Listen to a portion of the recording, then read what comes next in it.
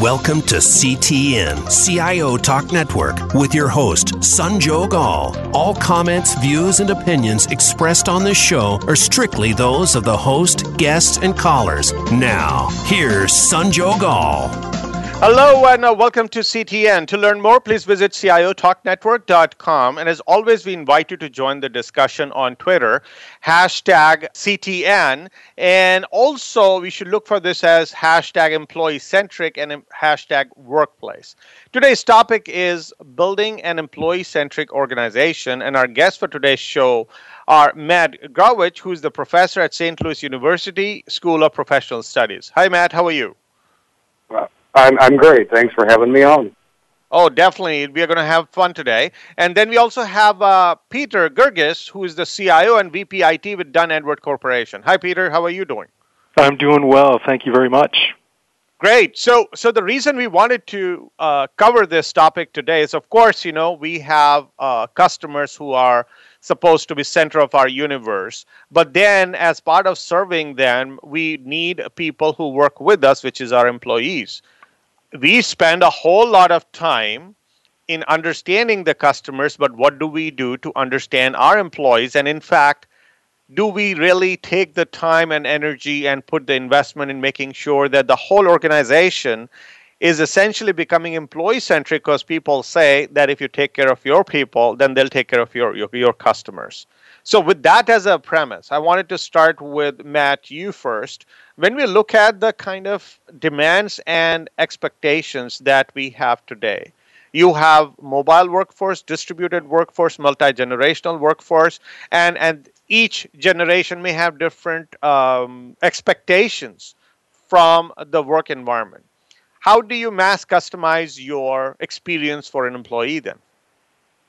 Well, I think, yes, we live in probably one of the most diverse times in the workforce that we've seen in quite a long time. We have multiple generations. We have people from various ethnicities and backgrounds. We have a whole host of diversity in the workplace. And the fact is, each of these different groups has various interests. They have various areas of priority. And quite frankly, organizations, if they're making decisions without understanding the people that work for them, a lot of times they're going to be making decisions that are going to create a lot of stress and tension within that organization. So, the best thing you could do is really to understand, to design systems and processes to get a sense of what people find valuable, what they find important, what they're looking to get out of work, what kinds of demands they're experiencing, and how can you adapt your organization so that it can better meet those needs and you can create that better fit between that diversity of your workforce and the specific demands of the job. So, Peter, when you look at the type of environment that we have been developing, and sometimes these are self-inflicted because we wanted the flexibility, the nature of the work that we are doing every day, that's changing. And of course, as part of us morphing from one generation to another and or having them coexist, there are unique patterns that emerge in terms of what's working versus not. So what is the type of mindset an organization needs to have even to keep up with something as complex as this? Because it looks very simple on the surface. Perhaps it is a devil in the details or in the execution here. It really is. It really is. And as you say, there's quite a distinction between the leadership in organizations, which you'll find are more or less mature, having different generational times and so on. So there's a challenge between really understanding what's required in a more modern workforce and how to make a balance, because it's really about striking a balance from where the leadership feels comfortable and executing and can engage and give that employee-centric environment. And I am challenged to see where all organizations are going this, but I feel that where it's executed well is fundamentally starting with explaining a sense of purpose for the employees so that they belong to the organization. And from that standpoint, you give them the tools and the capabilities that they're looking for to be able to execute. Now, there are different desires, whether it's flexibility in terms of how they work and when they work, and then the management of that. So these are all different tools that you can use to create that employee-centric environment. Matt, so if I were to paint a picture, so we are saying, okay, we want to go after this holy grail. What would that ideal employee-centric workplace look like, in your view?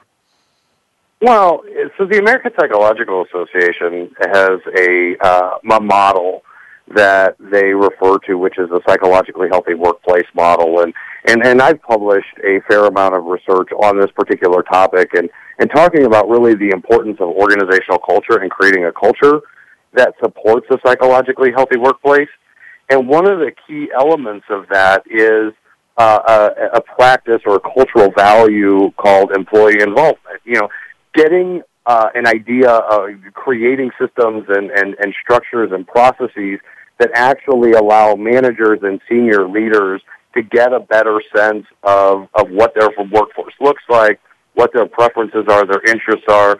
You know, when we talk about flexibility, you know, flexibility and various types of flexibility are going to be different in different kinds of industries. They're going to be different depending upon people's various life situations. I mean, based on their technological capabilities and what kinds of jobs they do.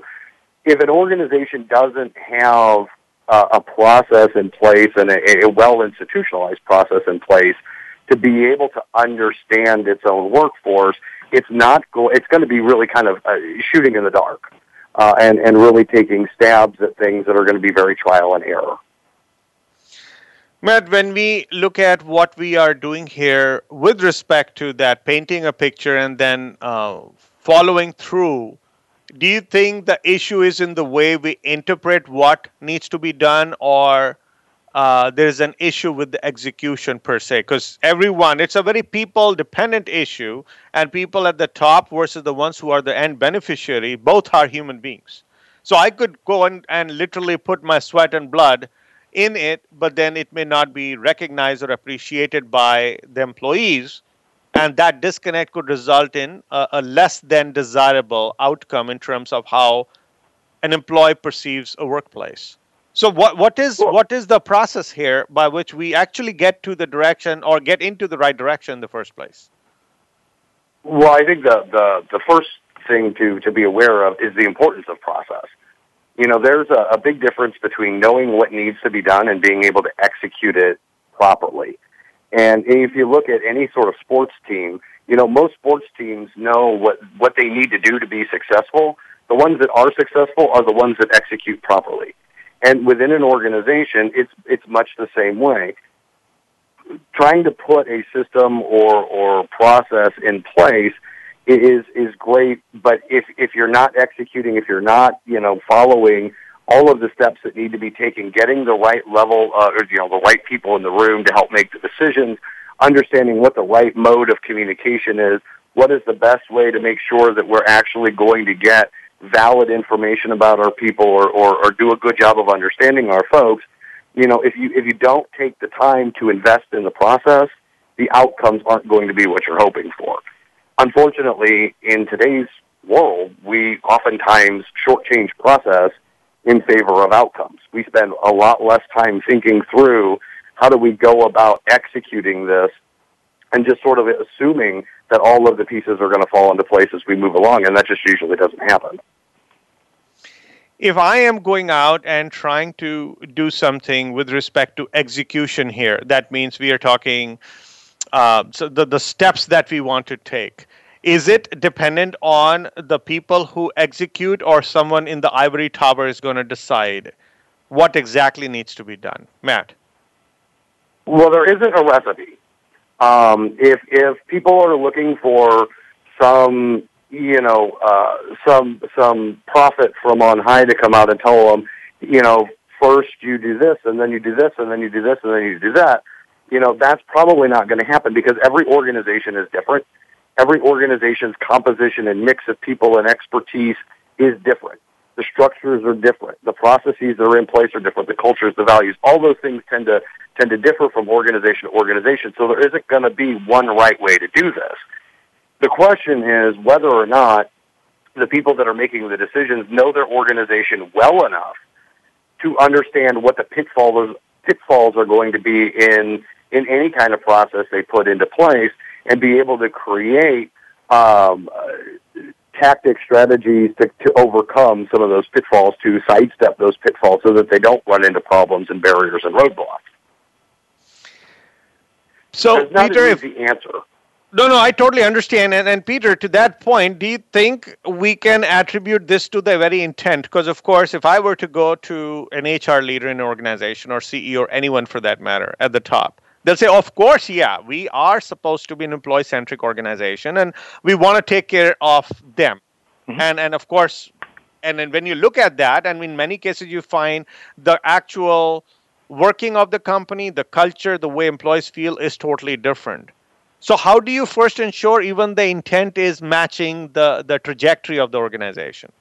Well, I think it's very important we mentioned this earlier, to engage the employee population, at least a certain subset, into the conversation. So there's a feeling of participation, a feeling of ownership, and if you have that level of ownership and responsibility in terms of execution, you'll have a better chance of success. Now, I've seen it work very well where you may have either a pilot region, pilot department, a pilot group, where you can start to execute in more of a lab environment and see how some of these principles work in terms of achieving your goals, and so that you may have some instant feedback loops, and where you need to make adjustments in terms of policies and procedures and benefits and so on, you have a chance to do that before you roll it out to the broader population and see how it works for everyone. And so that's where I think, in terms of trying to be successful, you've got to enlist and engage and provide ownership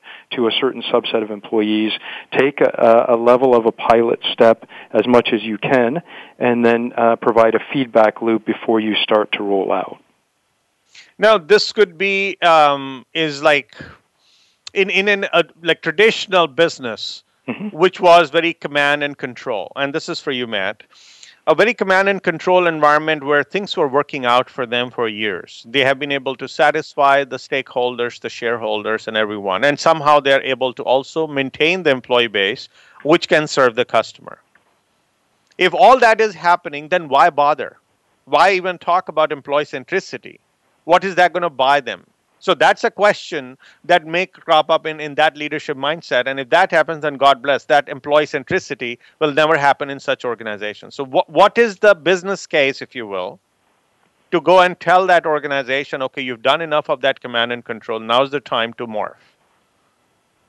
Well, I mean, I think in some cases, if things aren't broken in a particular organization, then there oftentimes isn't a reason to make all of these revolutionary changes.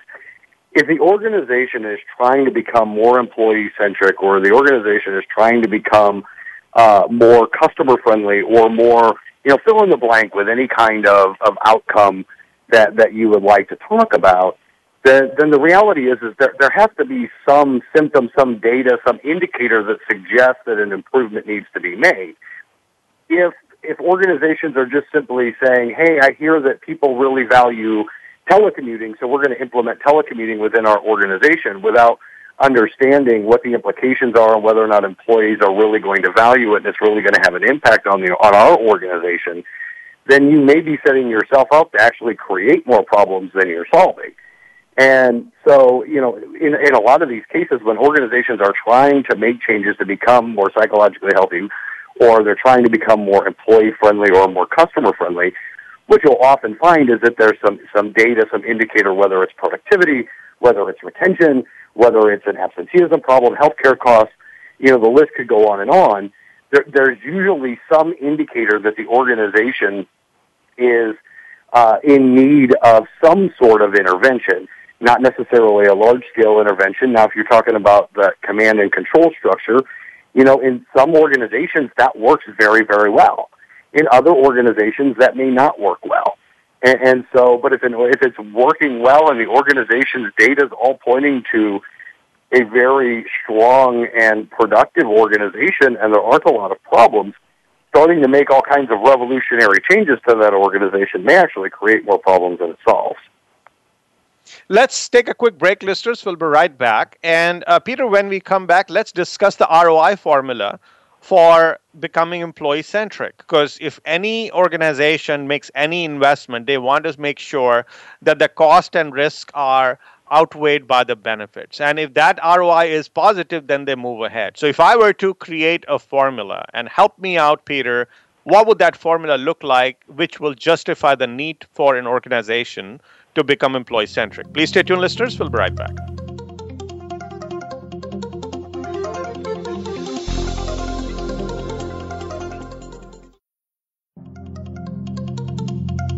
Today, enterprise technology is both strategic and global. Each week on CTN CIO Talk Network, IT thought leaders from around the world share their experience with listeners as they discuss with Sanjog Aul how they are trimming costs and partnering with business to innovate and help IT become more competitive, better care for customers, and improve the corporate bottom line.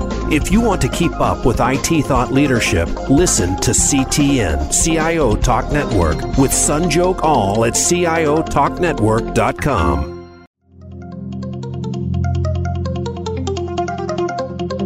You are listening to CTN CIO Talk Network with Sanjog Aul. To learn more about our program, please visit CIOTalkNetwork.com. Now, back to the show.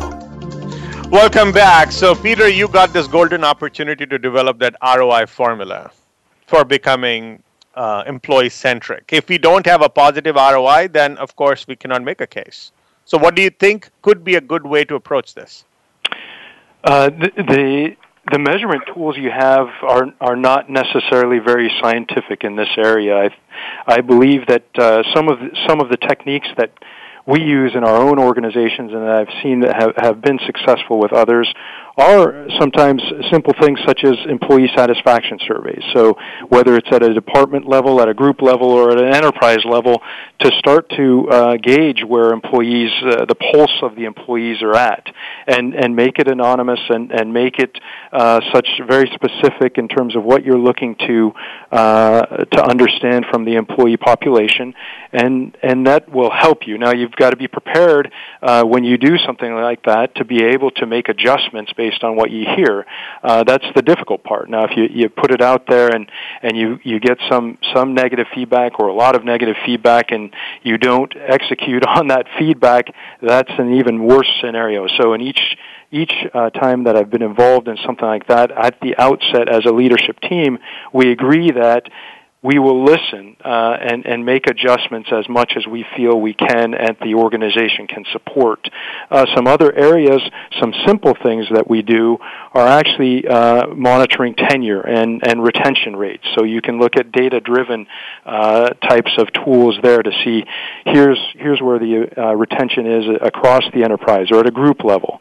And then you can also simple things such as actually sick days. Where are you starting to see an increase? Are you starting to notice things like that? It depends on your organization, of course, and your policies, but these are some of the tools that we look to measure the ROI and ensure we have a productive and engaged workforce. So, Matt, in this data-driven world, do you think there's a way to measure some incremental improvement in what we deliver to our customer and to our shareholder as a result of investing in our employee and making our organization employee-centric?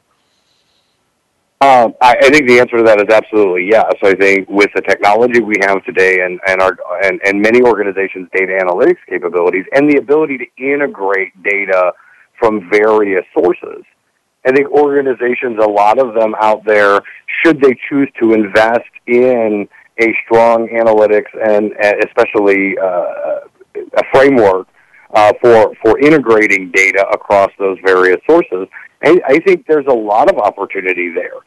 You could see organizations being able to track and show how changes in, for example, customer satisfaction might be related to retention rates. that becomes much easier when you're creating more of these data warehouses, these ability to actually integrate and view all of this different kinds of data integrated across those sources. In the old days, you would have all of these different databases, and somebody would have to manually integrate them. Now you can actually build the code and have the technology available to see these things and track these things in real time. And there's a lot of opportunity there. So definitely. So Peter, just following up on that, do you think there is an opportunity for us to formalize employee centricity as a discipline, which is by be able to, measure, monitor, improve, and then check the change as we do with any other formal discipline? I believe that can be done. It's certainly not very well done across the board. There are tools, as Matt has just described, in terms of data-driven tools that you can measure productivity as it relates to such measures as sales, as revenue, as profit, and even if you look at an IT organization, in some cases traditionally a support organization, where now more and more it's at the forefront of organizations, you can start to look at percent of revenue spent in IT as it results in increased sales, increased customer satisfaction, and you can see as you're perhaps spending more budget towards technology systems and resources, how that impacts your bottom line. You can directly see that, and you can directly tie that to, let's say, employee retention or productivity in the IT department. So those are just some general examples of how that can be done. If we are looking at the loyalty and passion of a customer, so that they are with you, they buy more from you, you increase the lifetime value of the customer, and millions of dollars are spent in understanding the consumer behavior and accordingly tailoring how you deliver experience, the wow experience.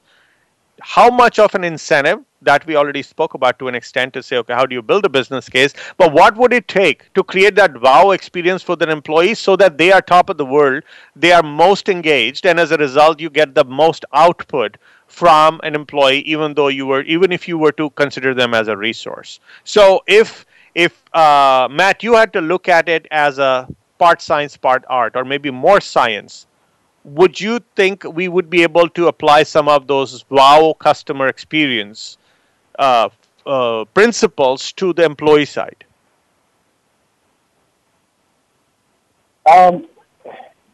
Yes, maybe. And here's the interesting thing, so especially when you think about organizations that are, you have multiple departments within an organization. For example, you have your IT department or your research and development department, your marketing department, all that. Many of those departments have internal customers within the organization. So we already, in a lot of cases, talk about our own internal customers. Unfortunately, what we usually do is we only define that in terms of one department working with another. We don't think about internal customers in terms of the senior leadership of the organization talking about the employees that work within that organization being those internal customers, and how can I, as a senior leader, serve the people that work for me. And if we would start to see more people talk about that, then yes, you might see a much more of a focus on how can we adapt some of these specific tactics or strategies that we would use to try to enhance the customer experience and figure out ways to enhance the employee experience. But if you think about a lot of the innovations that have been made to enhance customer experiences, just in terms of the interface with a particular product or service, these days people can go in and have a host of access to all things about a particular account that you have with an organization that you provide or that you purchase goods or services from. You can see, when your bill is due, and you can track this and you can track that. If employees had the same accessibility improvements with regard to their jobs, how can I make the job more accessible to the employee? I think you might see more of this customer focus being transitioned to the employee experience. And I can give you a specific example in which we have been able to do that, to really tie that employee centricity to the customer and in IT, because the fundamental goal is to align your group so that they understand their contributions to the business and ultimately to the customer. So what we operate under is technology systems to win, serve, and retain customers. Now, that sounds great, and how do we do that? We'll give you an example here. We underwent a project to essentially go to a mobile point-of-sale system. And so you think to yourself, well, from an IT person standpoint, they look at it and they say, oh, great, we get to work on mobile devices and apps, and, hey, that's great technology. But you've got to link that to, hey, where does this make us a stronger business? How does this increase our sales? And you specifically can say, well, as we've done this, we can now measure foot traffic in the store, because we can tell, here's when an individual comes in the store, this is how long they're in the store, and this is how much they buy. And in certain pilot stores, we were able to say, we've now, with this migration from a fixed register to a mobile POS, say that we've increased foot traffic, we've reduced the time that the customer spends in the queue, and they're in fact perhaps buying more because the salesperson is out on the floor cross-selling and upselling, and that directly correlates to the developer who's deploying that and gives them a sense of ownership. So we have some real-world examples, and to your point, it's part art, part science. So if I am looking at the culture, or I would not say even culture, the reporting relationship and what people are incented for, or how their performance is measured. So let's look at two different constituents. An employee is reporting to a manager, and manager is being incented and or compensated, or their performance is rated A+ when they get the job done. HR, on the other hand, is in charge of the welfare of the employees, and they may be given incentives and or better rating when overall employee welfare is there. But it's not all the time when there is a need or there is an instance where employee centricity has to be demonstrated by a manager to an employee. The HR person is present, and manager truly at that time is trying to get their performance bonuses. And they may have, if they're good human beings, that's great, but their incentive is connected to how they get the job done. And sometimes it can eat up employee centricity. So that contradiction of, or that disconnect between who's been incented for what, and then we are trying to get the whole organization to become employee centric, seems to have a problem or a gap. So let's do this. Let's take a quick break, listeners. When we come back, Peter, I will give you the honors of tackling this situation or this question that I've placed here, is how that organizational structure or reporting structure, or how the interaction between HR and different managers should change in order for it to not have this issue that I just described. Please stay tuned, listeners. We'll be right back.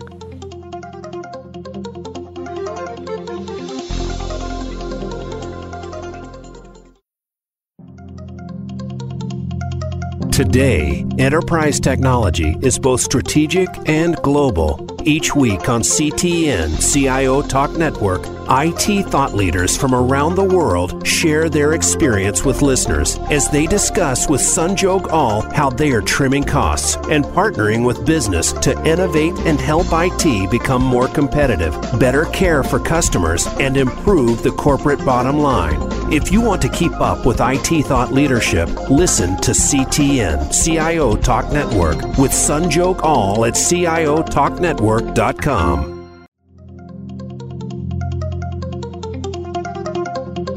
You are listening to CTN CIO Talk Network with Sanjog Aul. To learn more about our program, please visit CIOTalkNetwork.com. Now, back to the show. So Peter, what should we do when a manager is not incented to help an employee or basically introduce employee centricity, and they have to get the project done, and HR is nowhere there, who is supposed to be, incented for getting employee centricity in place? This one is a common challenge across organizations, because as you had laid out, that incentive is a high priority for those from a financial perspective for those who are trying to achieve it. And in some cases, they may just bypass this concept of employee centricity in order to achieve that financial incentive. So I think as a concept, the introduction of some sort of measure around employee centricity, whether it is if you're in a technology project and it's a newer technology, that there is an achievement, some sort of milestone around training for the internal employee who's looking to learn a new technology and gain experience and able to essentially achieve that learning experience and get to the next level in the technology may be a way of measuring and ensuring employee centricity as part of that incentive. So, in other words, I need to implement a new system by December 1st, 2016. That's you achieve that, you get a $1,000 bonus. Another component of that incentive may be ensuring that the developer reaches a advanced level in Java before you can achieve that. And if it's some component they get to a intermediate level, you achieve 50%. If those are some of the tools you can use, I'm not saying it's easy, it's part art, part science once again, but these are some of the things you can do to ensure that employee centricity. So, Matt, I remember a conversation with a technology leader who says, you know what, we have a great employee culture because we have ping pong and foosball table in our office. And they did not have a clear idea about what would that career ladder or a career, lattice would look like for a person. So do you think this is only art, or there is some serious science that we could be putting behind this in order to make sure that the centricity is not just shown by how you take them out to a picnic or put a foosball table there, but actually work to make sure that it's not we look at them as a resource, but we look inside out, means an employee. What does that person want? And then develop that mass customized approach to it. Is that again a Star Trek version of what HR would look like in 2050, or is it really possible? Well, I mean, while ping pong tables and the like sound like lovely ideas, unfortunately, a lot of those sorts of I'm going to call them gimmicks, but they're not really gimmicks. But those kinds of perks or benefits are they're not really effective at creating an employee-centric environment. And in some cases, people have made the argument that, the more you offer people things like, little nap pods or distractions for them to take breaks at work, the more likely you're really just encouraging them to actually stay at work longer than they absolutely have to. And instead of really focusing on the deep-rooted core issues, which is how do we create a more effective culture? When you think about whether you're talking about IT or another industry, a lot of the people that are, when they get educated in that particular industry, they're taught a lot of the technical skills. They may be taught a lot of the management skills. But what a lot of folks aren't taught are what are going to be effective leadership skills.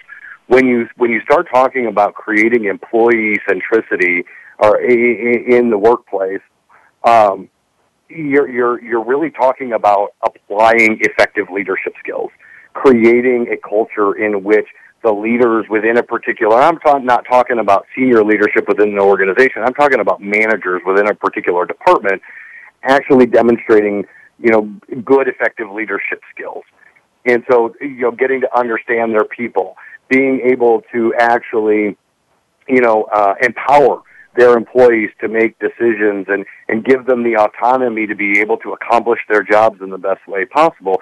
These are things that we're not teaching, and they're things that are very difficult to teach. And yet, you do see more and more folks starting to say, hey, look, what I'd really like to do is I'd like to develop my leadership skills. We even have here at St. Louis University, we've got an entire master's program focused on leadership and organizational development, because we're seeing more and more people who are starting to, say, I really need to better develop my leadership competencies. I know how to manage people. I know how to be technically good at my job. What I now need to do is to figure out how do I work better with people so that we can accomplish the goals that need to be accomplished. Now let's go ahead, Peter.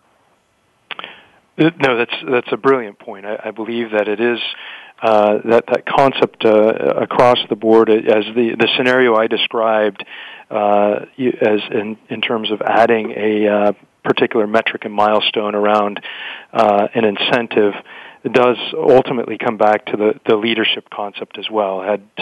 In that scenario, the manager looking to achieve that milestone should be very conscious of the need for development of their employees, and that is something that comes with seasoned leadership and/or proper training. With years of working with employees or having organizations where corporate treated employees as resources, and when we talk the word resource, that means we want to get the very last ounce of juice out of them, and that is deep rooted in many employees across multiple organizations. So before you get them to really reap the benefits and start enjoying what you're trying to basically put in place in terms of making the employee centric, you have to regain their trust. So, Matt, what would it take for employees to start thinking differently about the organizations that they work with before those programs which you're trying to put in place will start becoming effective? Well, in a lot of cases, it's consistent behavior. When people see, when the organization says, "Hey, we haven't done things really well in the past, but we're going to do things differently now," most employees, unless they're horribly, horribly cynical, which obviously some of them are, but most employees are going to say, "Yeah, prove it to me." And so what they're looking to see is they're looking to see the organization behave consistently according to whatever values or message they're trying to put out over a period of time. The more the organization can demonstrate consistency across the messages and the behaviors that it's and the decisions that it's making that are going to impact the employees, the more likely you are to see employees say, "Hey, maybe they really are trying to make a difference." A lot of change initiatives fail simply because people are resistant to those changes, or they're skeptical about whether or not the change is going to be effective, or it's going to really make their lives better, or whether or not it's actually necessary. It's over time is when people will notice, "Hey, look, yes, this is working," or it's not. And so it's that authentic and continuous, consistent behavior and messaging that's going to be important. So, Peter, when you look at, and thanks, Matt, for that response, because I would like to develop on this. So, Peter, when we look at such people who may be skeptical, and you're trying to put some effort into making it employee-centric, and you follow through on your promise, but those people are the ones who could poison the waters or would be the last ones to be pleased, if you will. Do you first do the cleanup and then go for it, or do you kind of persist and have to live with that poisoning and keep cleaning that up before you will have a change of heart even of those people? What's your benchmark to say, okay, you have achieved a level of aligned thinking from them on employees' behalf across the board? You can, as a leader, you can sense that. As a leader, you know who is engaged, who is has the trust in their leadership, and who may lack it or continue to be skeptical. And at some level, you have to accept a certain amount of skepticism will always be there. There are certain folks in a group that may never fully come on board, and that's okay. And in fact, in a lot of cases, I will acknowledge that openly and say, "Hey, I understand where your concerns are. I understand that this may not change for you," and make it public to the entire group, because everyone is aware of who is on board and who isn't, and make it known that, hey, I am certainly not threatened or do see a problem with a healthy level of skepticism. Now, where it becomes a problem is where it impacts other employees' productivity and effectiveness. So if you continue to see that level of distrust and skepticism impacting others, then something has to be done about it. But otherwise, as a whole, as a leader, you will be able to gauge that pulse as you're out with your employee base and you understand them and you're communicating the vision and the direction. It all starts to come together, and you can start to sense where things are breaking down as well. Can I add it in here real yes, quick? Yes, please. And the goal has to be, to create a critical mass.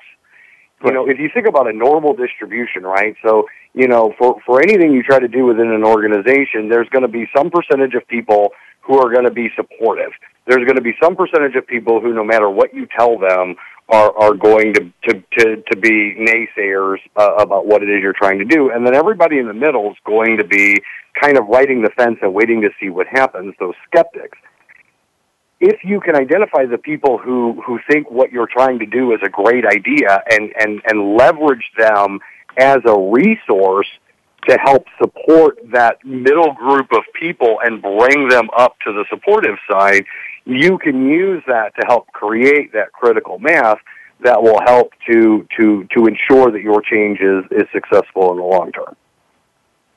Let's take a quick break, listeners. We'll be right back, and let's talk about changing tires of a moving car, which is we have organizations who want to innovate. They want to be relevant to what's going on at a given juncture. And in order for them to do that, they have to change the people, the process, policies, and even anything else related to what will take that organization forward. While all of that has to happen, you have to change the way you do things, the way the employees' expectations are set, and even the people who would be required to do certain things. And you have to not exactly let go, but retool other people in the organization. With all of that happening at a given time, what would it take for you to still continue to chip away at this employee centricity? Or if you have reached a sustainable level, then maintain that as you go about this innovation cycle, which almost every organization is facing today. So how do you make it, in short, an employee-centric organization at the same level or maintain that same level as you go about innovating? Please stay tuned, listeners. We'll be right back.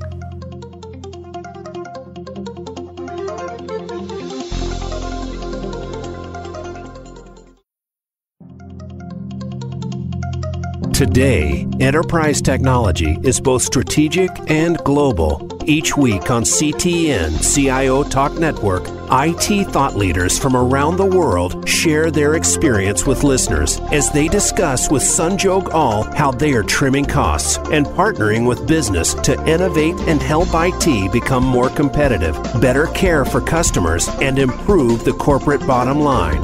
If you want to keep up with IT thought leadership, listen to CTN CIO Talk Network with Sanjog Aul at CIOTalkNetwork.com.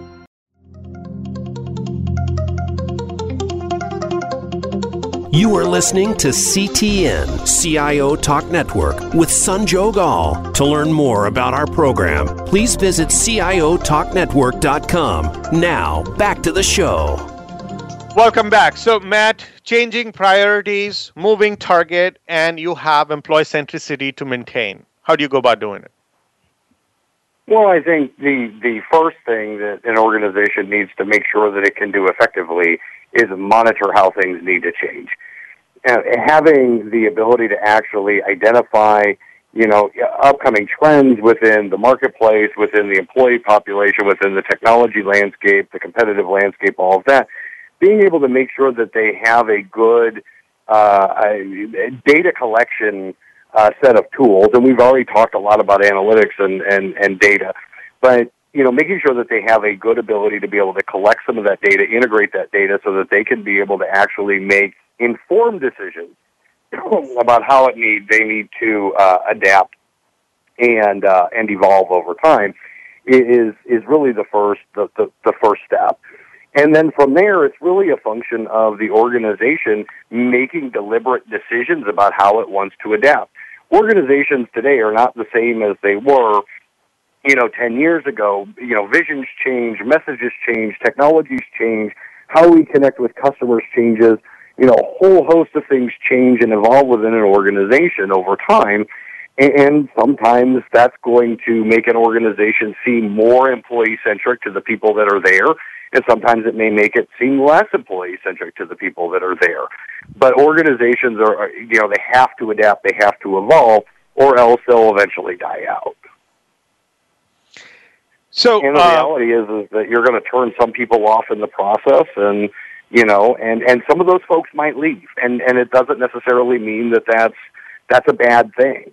As organizations change, they mean different things to different people. You can't be everything to everybody. And it's interesting, Matt, as you say that I've seen a couple of real world examples where this has happened, mainly in being as part of an acquisition company. And in that scenario, the acquiring company may have some differences in metrics and financial measurements and deliverables that they insist upon, or a new leader comes into the organization and has a much different vision and direction that they want to take the company. And so where I've seen this be effective and the dynamics that take place are, let's say a new leader comes into an organization and says, okay, we historically we've done well, folks. We need to change direction to get to this next level for our shareholder value, and here are the initiatives that we need to take on, and here are the expenses that we need to cut, and some very clear measurements. And what that does to employee centricity is pretty massive in terms of effect and how you manage that and how you work through it. And so you have to really take that delicate balance of here's the change in direction, here's how we're going to continue to work on employee centricity, and ultimately the success of that, as I've seen, is through some pretty difficult transitions, has been through very strong communication, very clear communication, and very strong leadership, in the sense that we still need this employee population to be successful in achieving these metrics. And as you just concluded, Matt, in some cases, those who are not meant to be there essentially fall out, and you're able to achieve those both financial metrics and employee centricity with that balance. So it is something that can break an organization and leadership, or if done properly in terms of communication, measurement, and feedback, can be successful. No, while you guys were talking, I got a message from one of the listeners, and they made a very good point here. They say most of the middle management are not inspiring leaders and have no clue who's engaged because they themselves are operating in fear versus flow, which is a state of engagement. Now, if you have such situations, and these are not very uncommon, to be very frank, then how do you make sure that the middle management, how do you go and get the middle management to be engaged, if you will, for them to feel that the organization is taking care of them, or perhaps mentor them, because they're the ones who would cause that otherwise potential great employee to leave, because most people leave not because of organization, but because of their managers. So, Peter, if you were to could kind of look at this as an issue, which has been raised by a listener as we speak here, what would be the way you would tackle this? Yeah, it's a great point. I think there's a few fundamental pieces. There's, number one, are they qualified to be a manager? And let's assume they are, and it's just the organization, maybe their manager or leadership is such that they're not getting the right mentoring and development. I will take that as kind of the question, and so where this manager has to really focus on, I believe, is to really engage their group. So they're responsible for their group and team as the manager, and the recognition should be, number one, that is their priority, and from that they'll develop, hopefully, that employee centricity and trust within their own individual group. And even if there's not a very healthy relationship above, at least they will have that healthy, let's say, organism within the organization, and show that leadership and be able to shine outside of maybe that particular group. I without much more detail, that's how I would see it. And another point that was made is, this is for you, Matt, that when people make more noise through internal or external social media platforms or some other form of communication, those are the people who are seen most engaged, as most engaged and they're given the opportunities, or perhaps they are seen as the one who should lead the troops, which could very well be an incorrect or a false positive in a way. Mm-hmm. How do we see through all of that and cut through the clutter and give objective recognition and support to those people who are essentially trying to move ahead? And you got 30 seconds. Okay. And I think the key here is that's kind of an evidence-based decision-making mistake that most people make. We assume that just because we see data that it's valid data and that it generalizes. And unfortunately, we do see a lot of organizations making decisions just on people who are critical and not then engaging a more valid data collection process to figure out what the data really says. Whether what those people who are complaining about on social media are, whether that really generalizes to the broader population of employees or customers, or whether it is just isolated to a small percentage of folks. One last comment from you, Peter. 10 words or less, what would be your message to the organizations and their leadership who are trying to build employee-centric organization?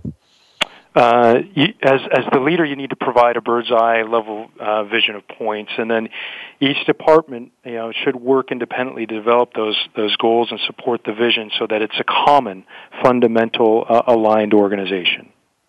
On behalf of the show and our listeners, I'd really like to thank you both, Matt and Peter, for sharing your thoughts on how we can build an employee-centric organizations. Thank you so much. Thank you. It was a pleasure. Thank you.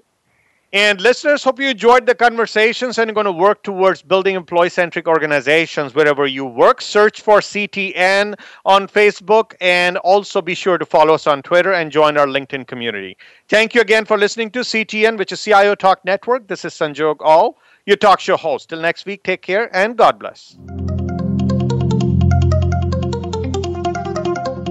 Thank you for tuning in to CTN, CIO Talk Network, with your host, Sanjog Aul. To learn more about our program or for show archives, comments, or questions, please visit CIOTalkNetwork.com. Thank you again for listening.